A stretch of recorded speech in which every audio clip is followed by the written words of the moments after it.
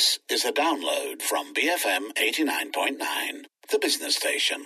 Thanks for listening to us here on The Morning Run. You're with Julian Ng, Joyce Goh and Sharitz Abdullah. And Sharitz, in about half an hour's time, the breakfast grill would happen and you're speaking to Dr. Gaurav Rekhi, who's MD and CEO of Manipal Hospitals. That's right. So Manipal Hospital, they are an established brand in India, but they are relatively new in Malaysia. I think it is the one and only hospital in Asia outside of India and fully operational since 2016. So we are speaking about how they've been settling in Malaysia, how business is doing, and especially with quite an intense competition in the healthcare industry. So there's plenty to talk about. So don't forget to catch Dr. Gaurav Rekhi, Managing Director and CEO of Manipal Hospitals, on the Breakfast Grill coming up in about half an hour's time. Looking at more international news, today we see the second round of the Trump-Kim summit in Hanoi, Vietnam. It comes 8 months after the historic summit, which was first held in Singapore last year. I'm sure a lot of us remember that.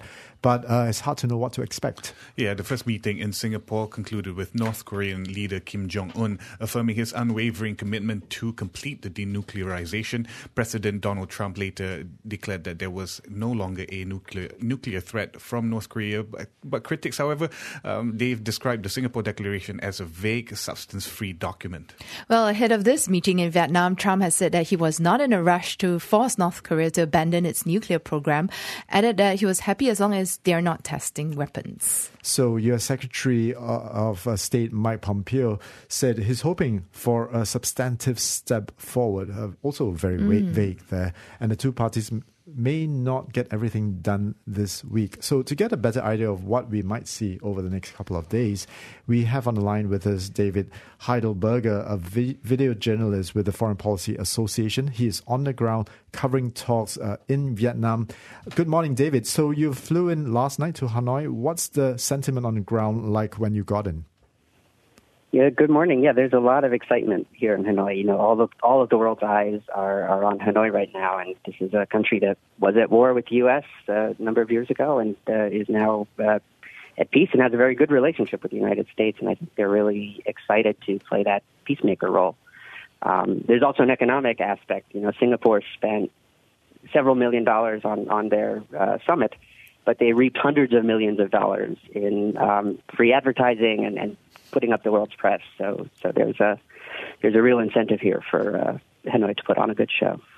David, the last time these two leaders met, they agreed on the Singapore Declaration and its four commitment, which is establishing new relations for peace and prosperity, building a lasting and stable peace regime on the Korean peninsula, working towards denuclearization, and recovering the repatriation, the remains of soldiers killed in the Korean War. So exactly what is the exact timeline? The exact timeline wasn't worked out. There will be a need for one this time around. Do you think we'll see it?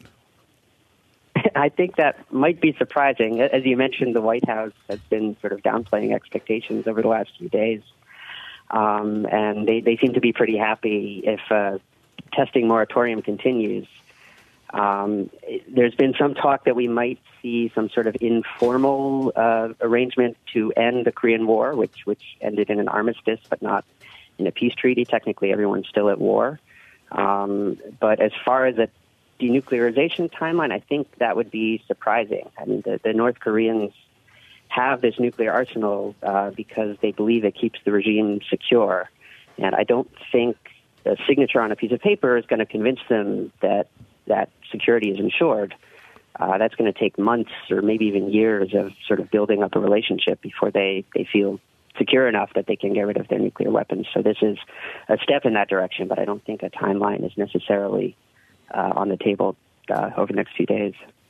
Well, David, it's been 8 months since both Trump and Kim met in Singapore. Talk to us about what happened in the interim. So there's been some progress. As you mentioned, one of the commitments was the repatriation of remains from the Korean War, and that has happened. There have been some remains returned to the United States. There's been a nuclear test site that was dismantled. And the rhetoric has been better. The U.S. canceled a joint military exercise with South Korea. That was something that they had mentioned that they would do. And there have been sort of lower-level meetings back and forth. But on the major denuclearization front, There hasn't been that much that's been accomplished. The New York Times reported in November that there was one missile site that was dismantled, but the North was building 16 other sites and probably continuing to develop fissile material, which the president somewhat predictably called fake news. So that's the progress that we've seen in the last 8 months. So, David, what's scheduled for this morning? Have you got any more details on the agenda? Yeah, so President Trump is meeting with Vietnamese government officials this morning. He has a meeting with the president and a meeting with the prime minister of Vietnam, separate meetings.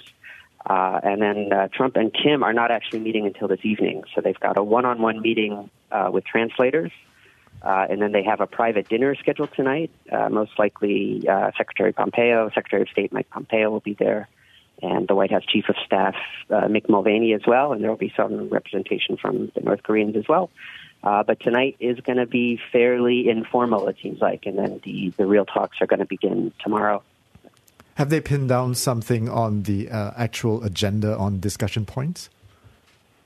That's unclear at this point. The White House has really not released much beyond the schedule for today. So it sounds like it's all up in the air at the moment.